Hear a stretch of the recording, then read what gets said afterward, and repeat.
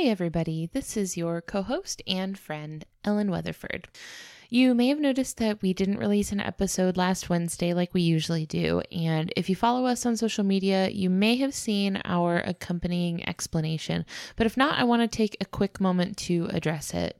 Last week was a really heavy time for us in the United States, as I'm sure you're all aware of the demonstrations all over the country demanding justice for Black lives lost to systemic racism. We didn't feel it was an appropriate time for us to be taking any attention away from the important conversations happening around that topic, so we took the week to step back. And I spent the week exploring some amazing hashtags on social media and lifting up the voices of Black scientists and naturalists, including Black Birders Week, Black AF in STEM, Black in Nature, and Ask a Black Birder. They're all great, and I found like over 100 new people to follow, so I highly recommend. And if you're wondering what racial justice has to do with wildlife science, the simple answer is that we can't have science without the people doing the work. And because of racism, Black people face systemic obstacles to their careers, as well as threats to their safety that make doing that work inaccessible. For the longer, more nuanced answer, I encourage you to read through the stories and experiences shared by these scientists, not just for visibility, but to learn how you can help support making the world a kinder place. And with that, please enjoy this week's episode. Thank you, everybody.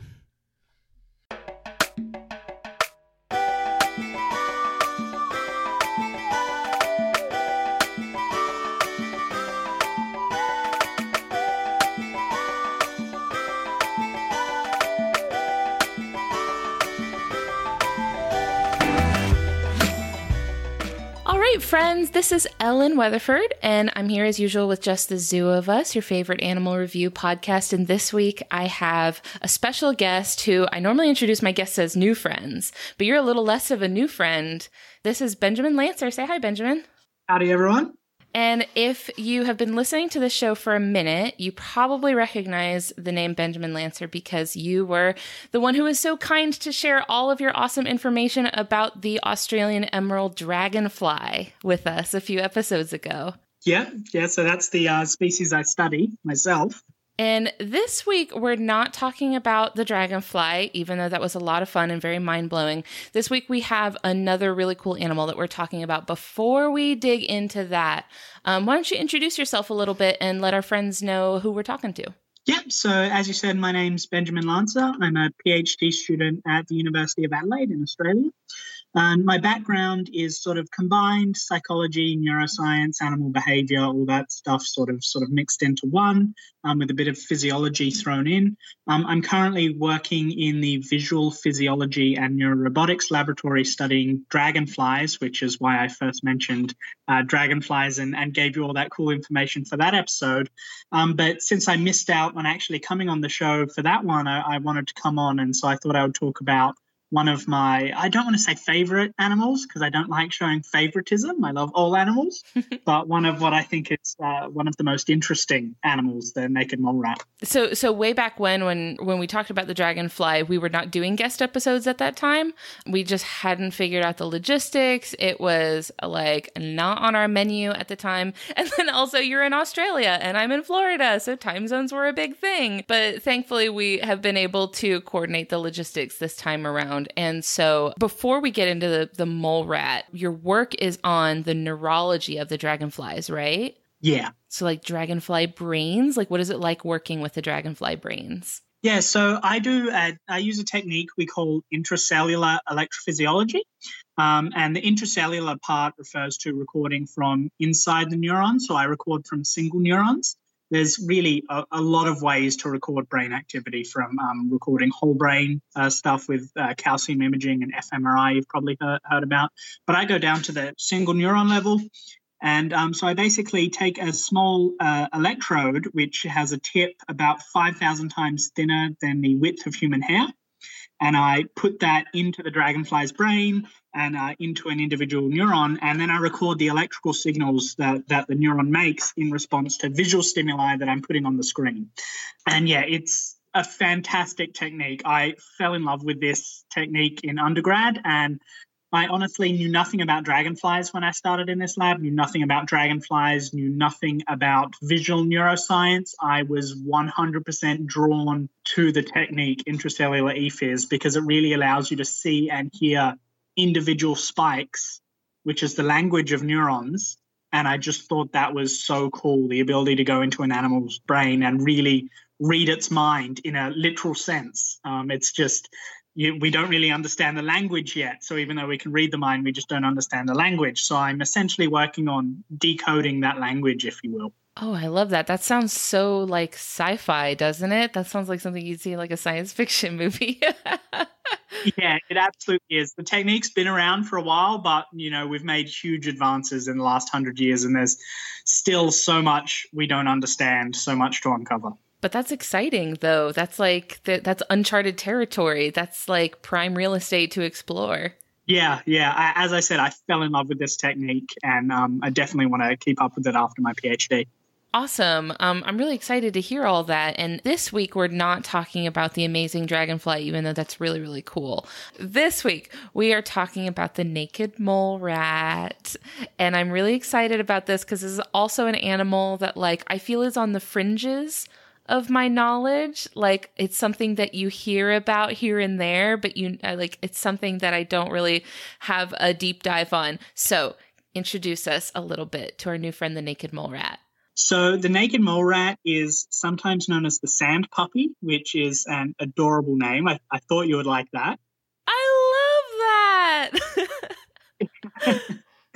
Yeah, so it's this burrowing rodent, which is native to Eastern Africa. So it's native to sort of the drier parts of the tropical grasslands of East Africa. So you can think of countries like Ethiopia, Kenya, and Somalia, that whole part of East Africa. And I originally fell in love with these guys actually from my Saturday morning cartoons when I was a kid. I think, is it Kim Possible where there's a naked mole rat? It is Kim Possible.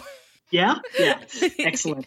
And I've always just had an attraction to these animals that look weird because I know underlining that weirdness are going to be some really interesting adaptations. So I've always been drawn to them and wanting to understand, why do you look like that? What does that actually do for you? So that was my introduction to naked mole rats. And it turns out they are incredibly interesting animals. I've got a lot to talk about for effectiveness and ingenuity and even anesthetics.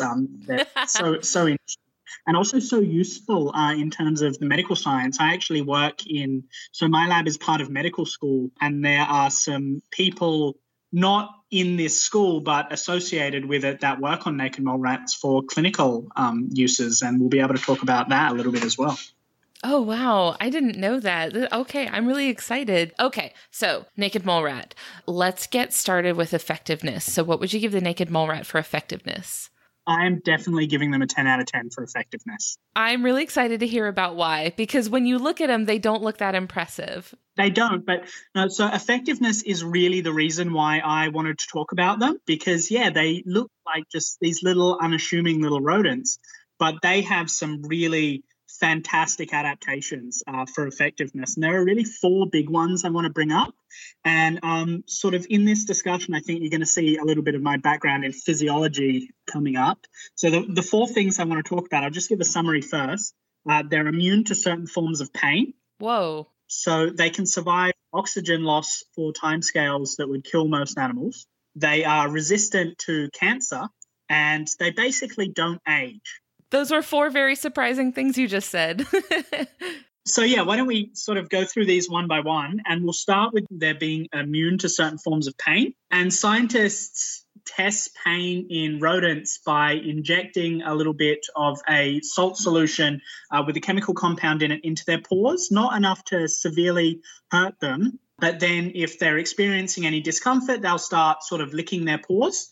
And if you inject some capsaicin, which is the chemical that makes chilies hot, into a mouse's paw, it'll start licking its paw. But if you inject these into a naked mole rat's paw, it will ignore it. It won't have any response at all. And if you inject some acid into its paw, just a low pH, a low amount as well, into its paw, it'll ignore it as well. So they don't respond to these acid or capsaicins. But they do have some forms of pain, so they will respond to mechanical pain. So if they get a cut or abrasion, they'll lick that and prefer other paws, for example. Yeah, so the reason they don't respond to injections of acid or capsaicin is because they lack neurotransmitters in their pain system that would normally respond to this kind of chemical stimuli, which renders them immune. And this is thought to be a mutation in a particular gene that allows them to really survive in their environment. There are two possible causes. So first of all, they're feeding on really acid and capsaicin-rich foods. So naked mole rats live in these vast tunnel networks that they make underground that can be several kilometers long.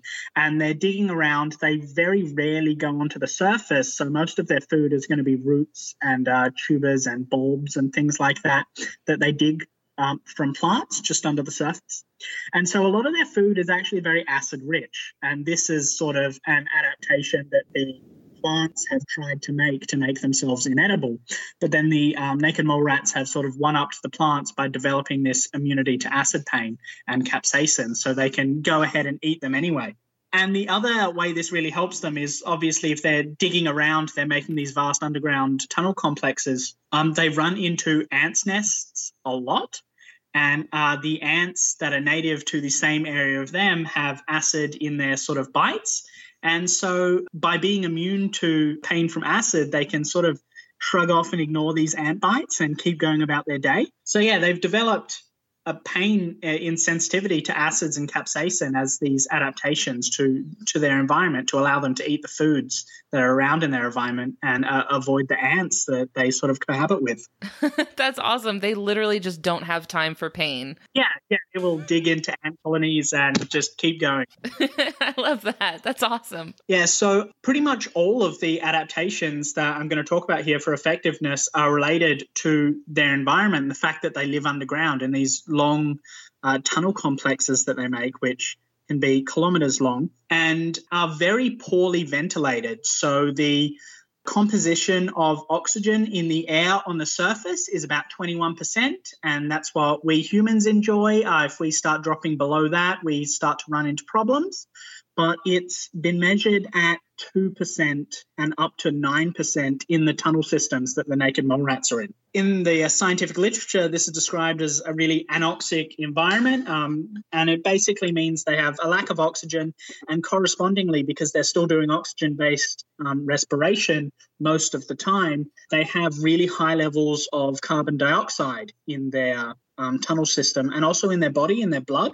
And this is, for most animals, this is a really bad situation to be in. So in humans, just a few minutes of anoxia can cause permanent brain damage. That's why it's really important to act really quickly after a stroke. And so we last a couple of minutes. I think it's about 5 minutes. And we can last so long because we're so big. So exposing a typical mouse, which is around the same size, a couple of centimeters long, about 50 to 60, sometimes 70 grams. So around the same size as a naked mole rat. Exposing a typical mouse to 100% CO2 results in death after only 30 seconds. But naked mole rats last around 20 minutes before they show any effects at all, and can go for 30 minutes before they suffer any kind of brain damage. And yeah, this is really important for them because they live in these anoxic environments, in these tunnel systems they create. And they also sleep in these giant piles. So within the tunnel system, they have chambers, and these chambers can be dedicated to different things. So there's a latrine chamber, and that's where they'll all go to the toilet. And there are nesting chambers, and that's where they'll all sleep. And there are eating chambers, and that's where all the food is brought, which we'll talk about a little later. But for the nesting chambers, they'll all go in there, and they're about the size of a football is the standard of measurement that I keep reading. So that seems to be a really common one. And you might have colonies of up to 300. The average is about 75, but up to 300, all trying to fit into one or two or a couple of these sleeping chambers. So they're really tightly packed in. And you can imagine this doesn't really leave much room for oxygen. And it's already in a low oxygen environment. So what naked mole rats are able to do is really cool. They can switch their cells from oxygen-based respiration to fructose-driven respiration. And the brain also has an altered physical response to oxygen, which is an avenue of stroke research. But in their living conditions, because they sleep in these dense, tight bundles, and they switch to anaerobic respiration, they can survive with this very low oxygen content while awake and also while sleeping for much longer. And the thing about fructose-driven aerobic respiration is it doesn't produce as much energy, but that doesn't really matter because they tend to do it while they're sleeping anyway. But tying back into the first thing we talked about, the fructose-driven respiration produces acid as a byproduct of the chemical effects. But as we spoke about, they're immune to pain from acid. So this really helps them in a number of ways, like we talked about before, but also because they're producing lots of acid when they're sleeping in their bodies, this doesn't really seem to affect them. Huh. Wow. When you said that we're talking about like 300 of these to a group, I was like, oh my gosh, that's a lot more than I would have expected. Yeah. So 300 is on the larger scale. The average was about 75 in a group. Sure. But they have been recorded up to 300. I don't think all 300 would be fitting in one sleeping chamber.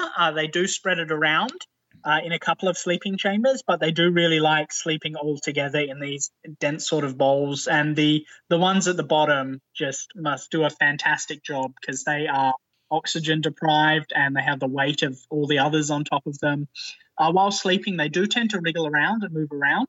So any that are on the bottom will eventually make their way to the top, and they all sort of have a turn like that. Oh, that's just like that's like penguin huddles, isn't it? How they kind of like rotate out to see who's like on the edge. Yeah, exactly.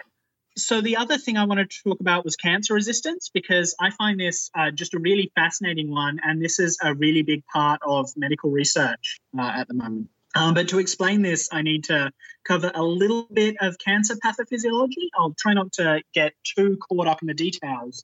But the basics is throughout life, cells and organs in an organism need to be replenished as cells degrade over time or die.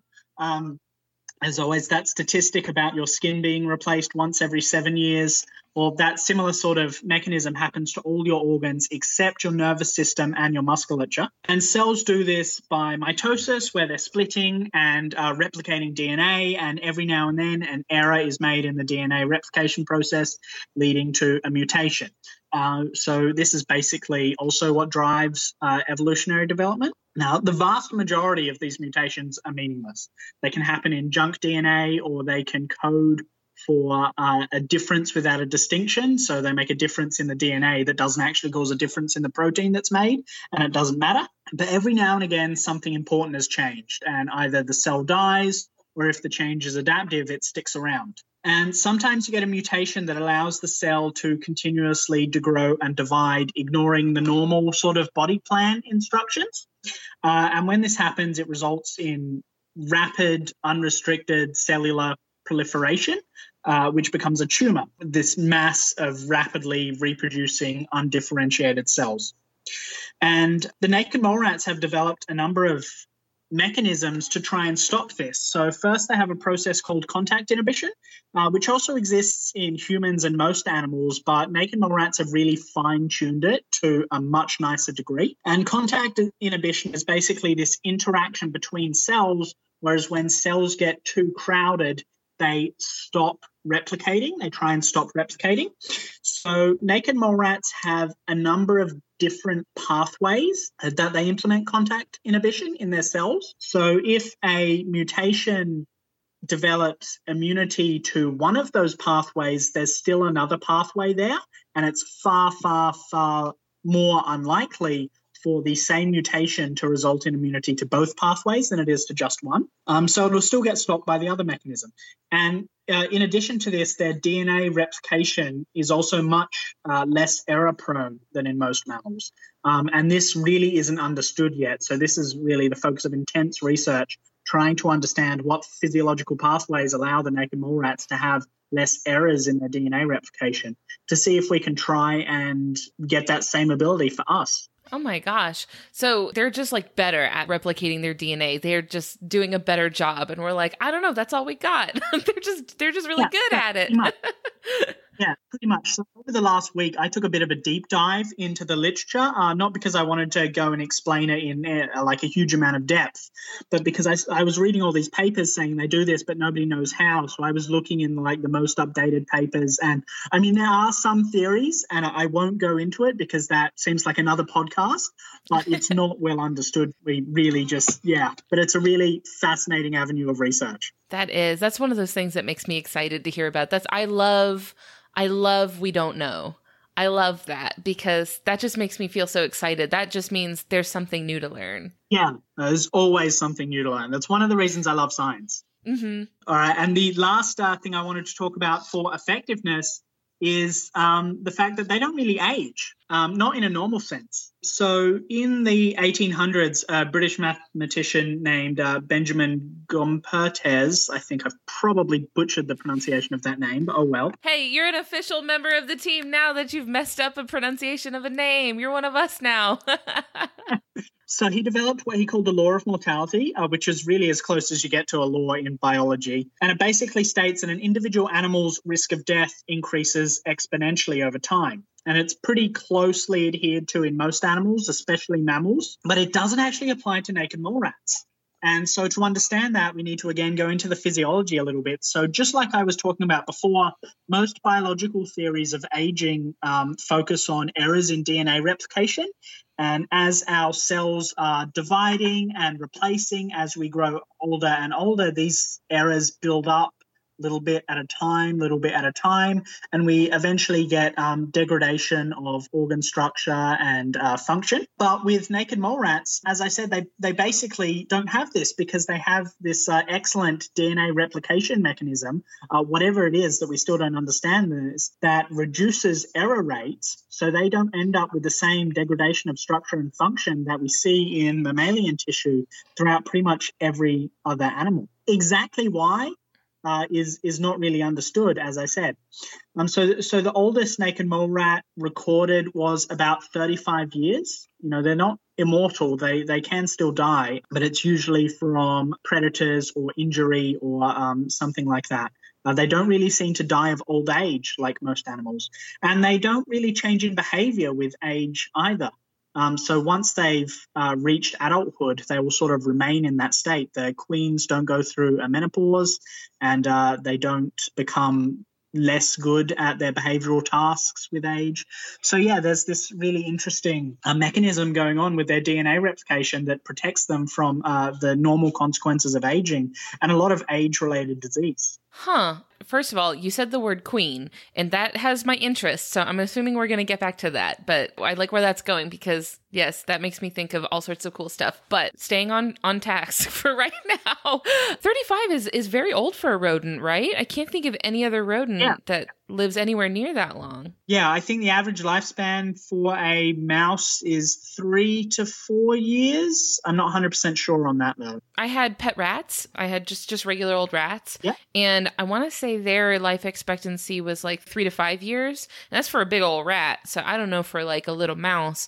But they're not known for being particularly long-lived. So 35 years is that's wild. Yeah, in biology, age is usually related to the animal's size. So you generally find that larger animals live longer than smaller animals. But the naked mole rats really are an outlier on this because 35 years for an animal that is a couple of centimeters and less than 70 grams.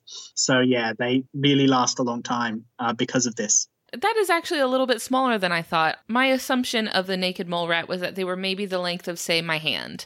Like, maybe from, fingertip to wrist. Maybe, that, about that long. But it sounds like that's not the case. No, they are a little bit smaller. I would say they're probably the size of your palm is probably a good rule of thumb. So, they are a little bit smaller. They're so little. Yeah, but instead of holding just one on your palm, you'll probably have them all swarming all over your arms. So. Gross. I just really want to, before we move on to ingenuity, I just want to put all this together because it all comes down to their environment. So because of their ability to reduce cellular metabolism, their high-fidelity DNA replication and repair, the fact they don't age like most animals, they're living in these vast underground labyrinths with low oxygen. They're eating highly acidic food. They're producing lots of acid in their metabolism because of the low oxygen. They're encountering these ants that have slightly acidic bites. So they've adapted to this with some of these fantastic biological adaptations about reduced pain sensitivity to acid, reduced need for oxygen and ways of getting around low oxygen, and cellular and DNA repair. Because another thing is that acid in tissue tends to promote mutations in DNA replication. So all that acid they're getting from their food and they're generating from their oxygen-less respiration would normally, in any other mammal, would be causing mutations to skyrocket.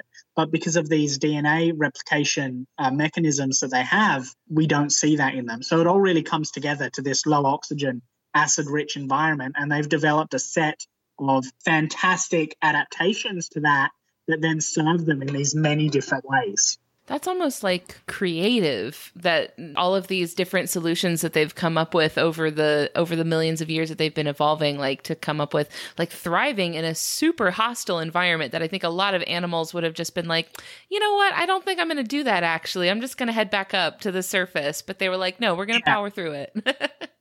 Yeah. So they don't spend much of their time on the surface at all, because that's where most of their predators are.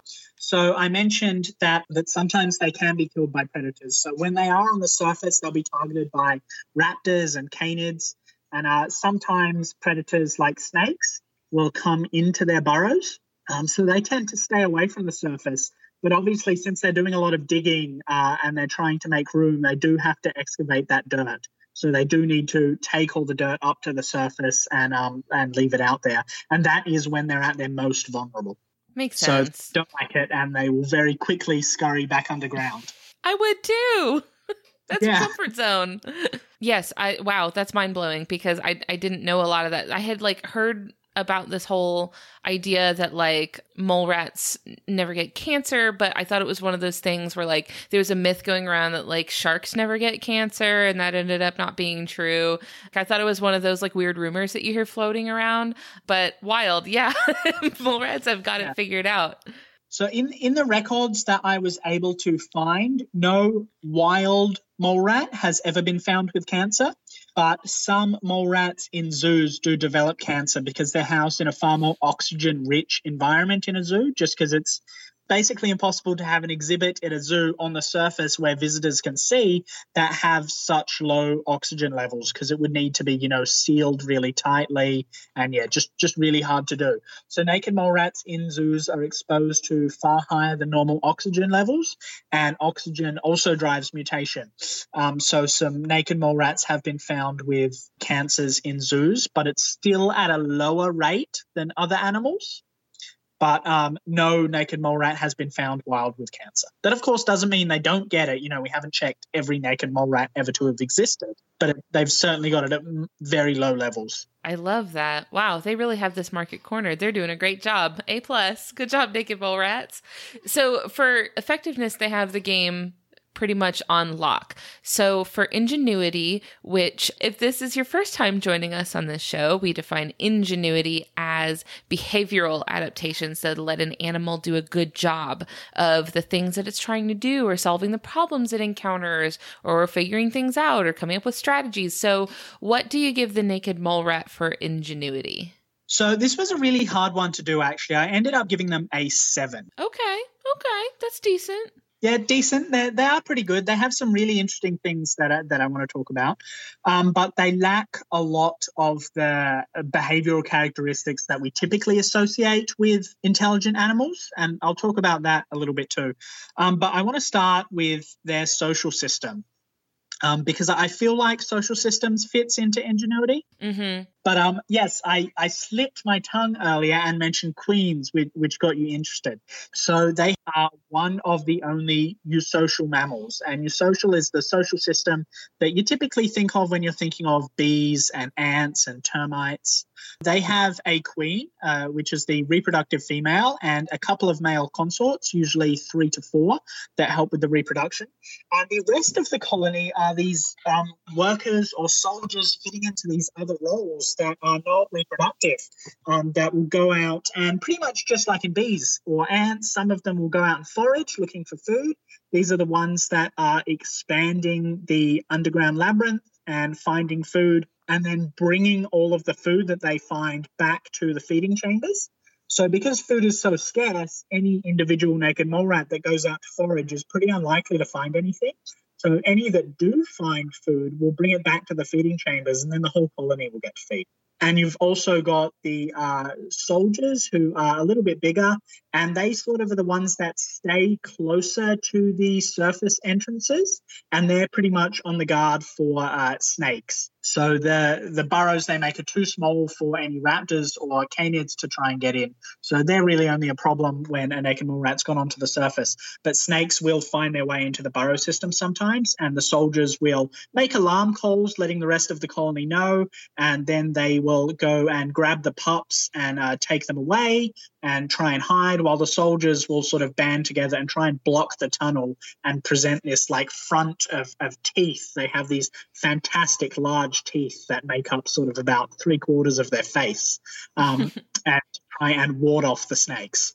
It seems like they all have very defined roles for themselves. And I think when like you get specialized where each one has like a certain job, I think that really kind of adds a different dimension to it.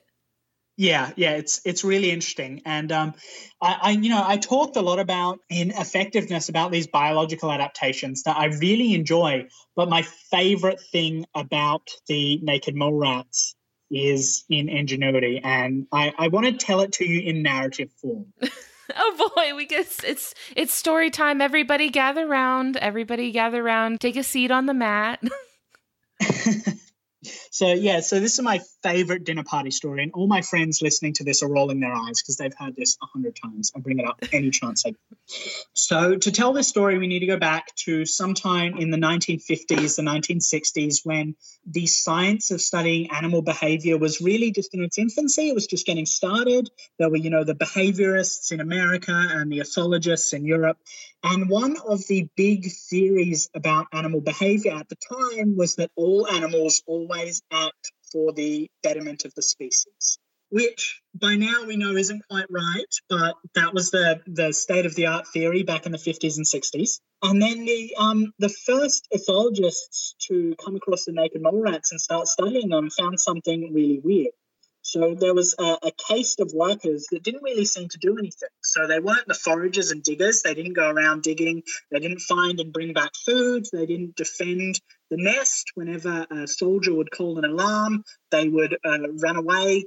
And they didn't even really take the pups either. And in addition to this, they got the first cuts of the food, and they ate a lot. So in some instances, they even ate before the queen did and before the pups were fed. So they would just hang around the feeding chambers eating, and they would eat a lot. And so they got essentially morbidly obese to the point where sometimes they even had physiological side effects related to obesity, and you would say they were unhealthy.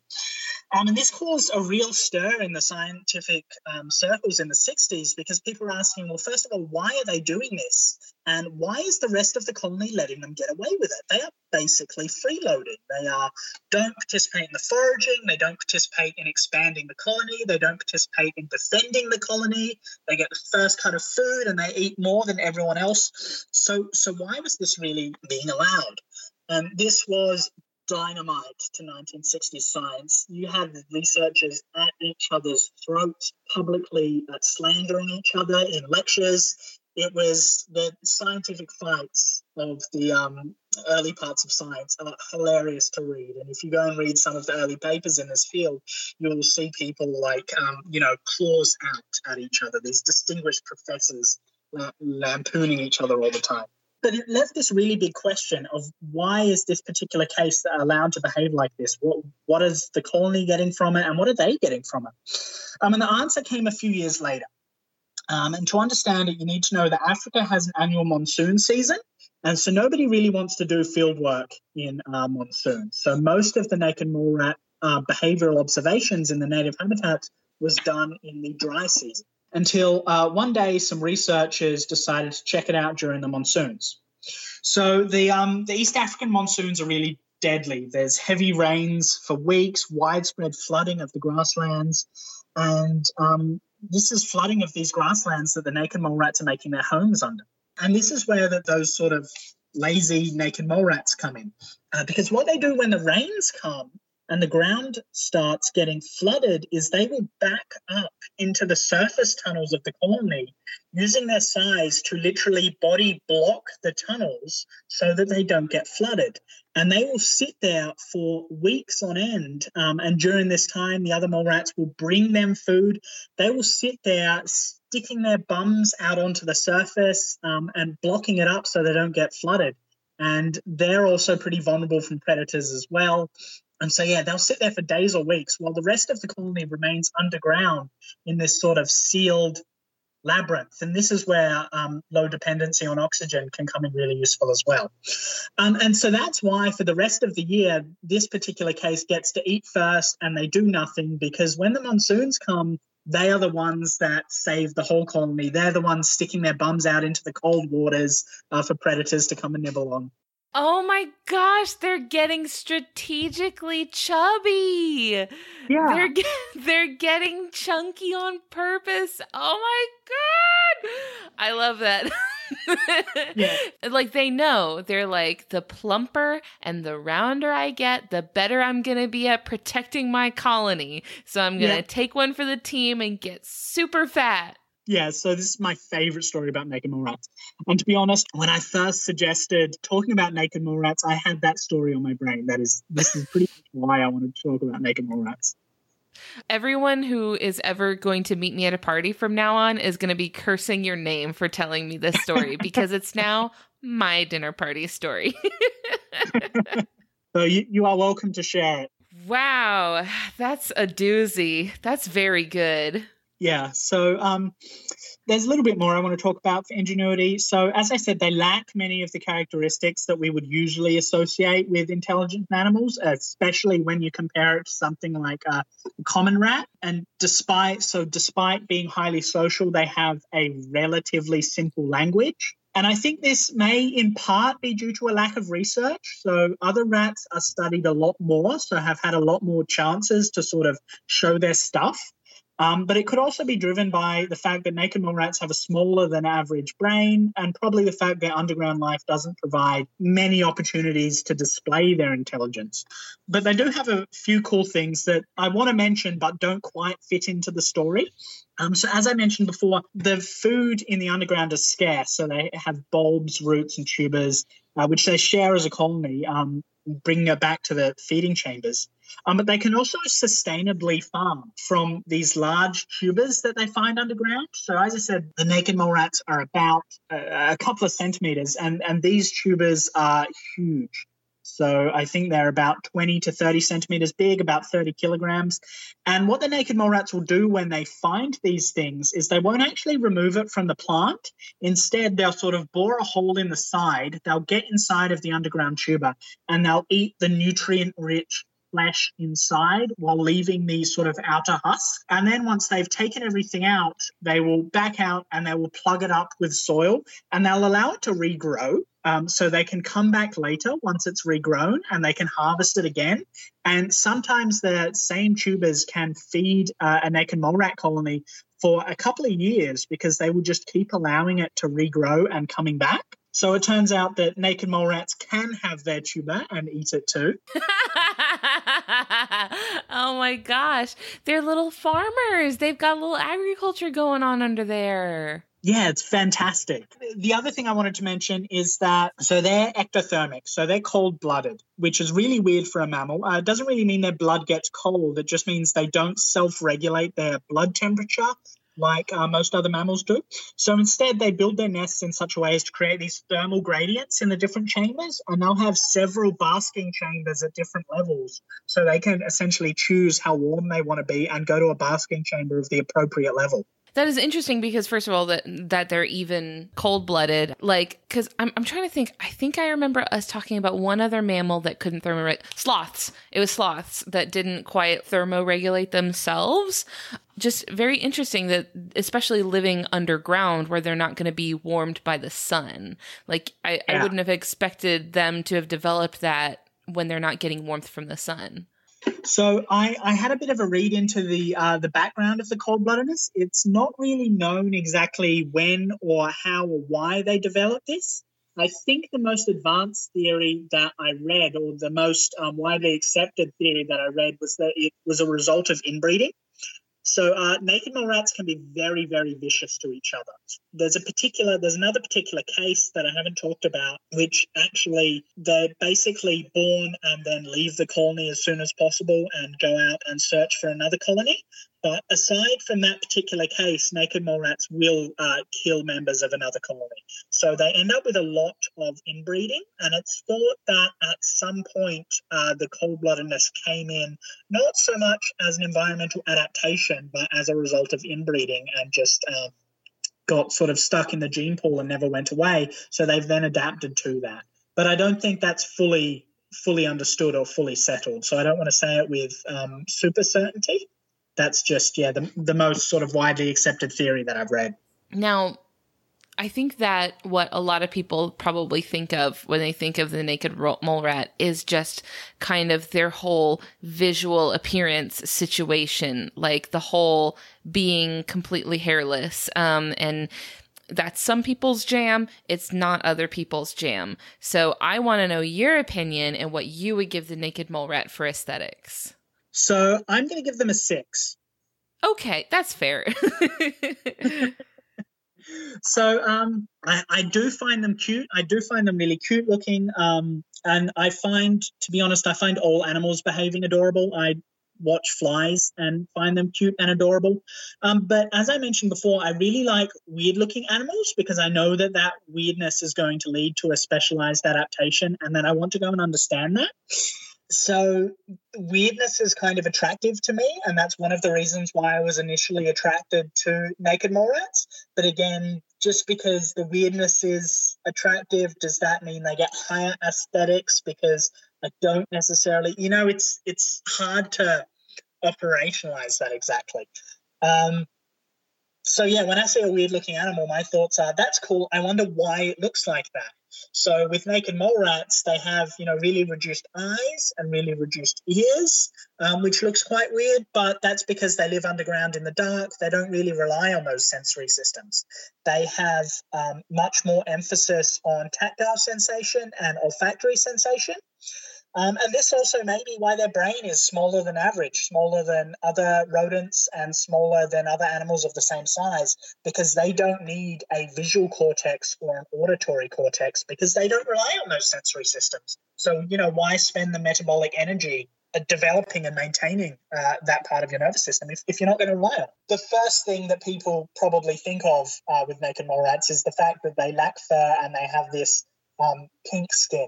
And there's a really great story about this. When naked mole rats were first discovered in the 19th century by a French naturalist, he actually thought the colony that he had come across was entirely elderly. Oh. Because they all lacked hair and had the wrinkled skin. So he thought that it was entirely elderly and that he had scared off all the young ones when he approached. And they'd all run off and left the elderly to die. So he developed a hatred of them because they were so cowardly that they wouldn't defend their elderly. That is very on brand for like the old school naturalists that would just come up with some absolutely wild guess and then just be so firm in their beliefs on it. Be like, listen, I just made this up off the top of my head, but I will die on this hill. yeah, pretty much. So I had a look into why they got their lack of fur and their pink skin. So the lack of fur is again thought to be initially because of inbreeding, but because they live in these warm underground tunnels, they have really no need for fur to keep warm or to protect them from the sun. So another thing fur does for surface mammals is provide some sun protection. But because they spend most of their time underground, they don't actually need that. And it is quite adaptive because with no fur, they have reduced parasites because there's nothing for parasites to hide in and to latch on and nest in and grab onto. So it ends up working out well for them, I think, even though it looks a bit weird, although they do have hair inside their mouth and down their throat. Why? This is to catch the dirt as they dig, because they're digging with these large front teeth. So their lips curl around behind the teeth and try and form a seal, but it's not perfect. So some dirt still gets in, and that is caught by the hair in their mouth and their throat, so they don't swallow it. It's pretty much the same reason we have hair in our noses. It's just to catch any of that particulate matter and prevent them from swallowing it. Gross, but sure, yeah, like whatever works for them. Yeah. I mean, the first thought that came into my head when I read that was, oh, thanks, I hate it. Yeah, pretty much. And I'm thinking like, oh, they just took all of the hair off of the outside of their body and put it on the inside. They've just reallocated it. I don't think it's quite that density, but God, that'd be something, wouldn't it? I was talking to Christian in fact, I think it was for our Q&A episode that we just did, where he mentioned that he is made uncomfortable by the appearance of hairless cats, which have that same pink wrinkly skin. But in hairless cats, it's a little smoother. I feel like naked mole rats have kind of a bumpier sort of look to them. Yeah, they're sort of a lot more wrinkled. Yeah. And so I asked him, I said, do you feel the same way about naked mole rats? He said, no, not really. I was like, what? What? What is your deal? But they do have that same sort of look. I'm of the opposite mind, where I think it looks much cuter on cats. I don't know. It's just my domestic bias. I like Mexican hairless dogs. I like them too. But that might be because I have had the opportunity to meet one in person. Oh, wow. And pet it a little bit, which is weird. It's very strange to feel, because they have, so first of all, their skin is extremely hot. It's very, very warm to touch. And then second of all, they have just a little bit of this very, very fine hair. And so it almost feels like you're touching maybe somebody's arm, but their arm is very hot. So it feels really weird, and it's a little bit creepy, but I did get to meet them in person. So maybe I have a little bit of a bias towards the hairless dog, and I've never had a chance to actually see a naked mole rat in person. So maybe the scales would be tipped in their favor if I got to meet one. Yeah, maybe. I said before we started recording that our zoo had an exhibit for naked mole rats at some point, but it has been empty for quite some time. And now that you have said that zoo naked mole rats do not do very well, I'm now guessing that that's probably why the naked mole rats probably did not thrive, and they had to clear them out of that exhibit. But I've never gotten a chance to see one in person. I would really like to, though. Yeah. I haven't actually seen one in person either. I'd really love to do some research on them someday. Fingers crossed. Well, so speaking of, future research and things like that, this is a good chance to start to wrap up by talking about things that you're currently involved with and things that you're working on now, and anything that you want people to kind of know about. Yeah, well, at the moment, I'm desperately trying to finish off my PhD. So it is the end of the dragonfly recording season in Australia. So I am desperately trying to get as much data as I can. And yeah, so at the moment I am studying selective attention in the dragonfly, which I think you spoke quite extensively about in the dragonfly episode. So rather than recapping that, I'll just refer any interested listeners who haven't heard that episode to go back and listen to that episode to learn all about it. And I have a couple of ideas for where I want to go after I've finished up my PhD in this lab. So I've really fallen in love with this idea of the confusion effect, which I think I may have mentioned. But just briefly, that's basically predatory animals see a drop in catch success rate when they're hunting swarms of prey. And so I'm really interested in what's going on with the representation of targets in the visual system when this happens. So I'd really like to study that in zebrafish, because we can do whole brain recordings from zebrafish with calcium imaging. So that'd be cool. And maybe in a couple of years, I'll be able to come on and do a zebrafish episode once I've brought up some expertise in that. But the other interesting idea I have is there's a local bat colony just near my university. Actually, if I put the phone out the window, you could probably hear them. And these are bats that are native to Australia. They're native to the East Coast, but they're not native to this part of Australia. They actually migrated down here about 10 years ago after there was a massive cyclone that really destroyed a lot of their habitat in New South Wales, I think. And they all migrated down here. And they formed as super colonies. So this species of bat, the grey-headed flying fox, usually roost in colonies of a few thousand, but we've got a super colony here that's about 20 to 30,000 by last count. So much bigger than normal colonies, and also in the middle of the city rather than being in the middle of the sort of tropical rainforest. So I'm really interested to understand how they've adapted to an urban environment, and especially with their navigation. So maybe in a couple of years, if not the zebrafish, maybe I'll be on to talk about the grey-headed flying fox. Although I think you've done a fox episode with the pollinators.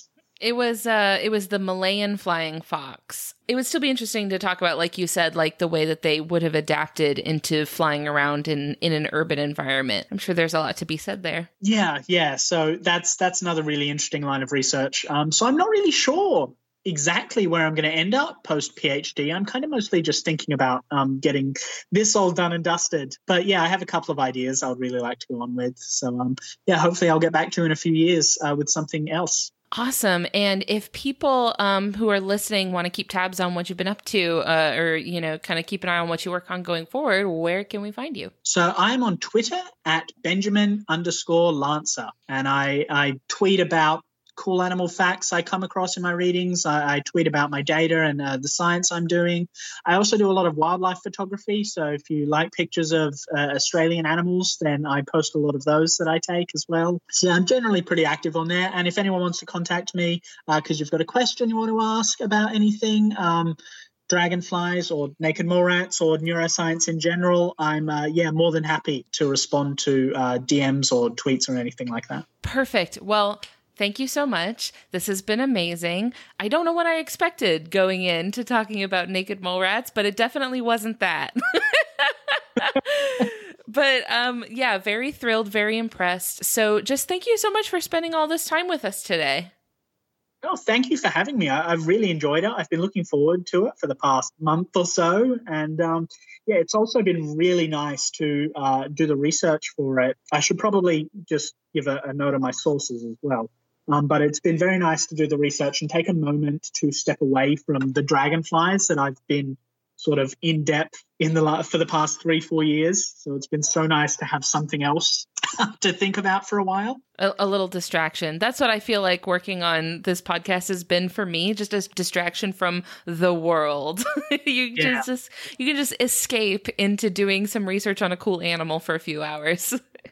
Yeah. Well, much appreciated. I'm so thankful for your time, and I'm thankful for all the awesome research you did. I'm thrilled. So we will talk to you next time, maybe about a zebrafish or a flying fox. Maybe. I look forward to it. Awesome. Thank you so much. We'll talk to you later. Bye. Bye.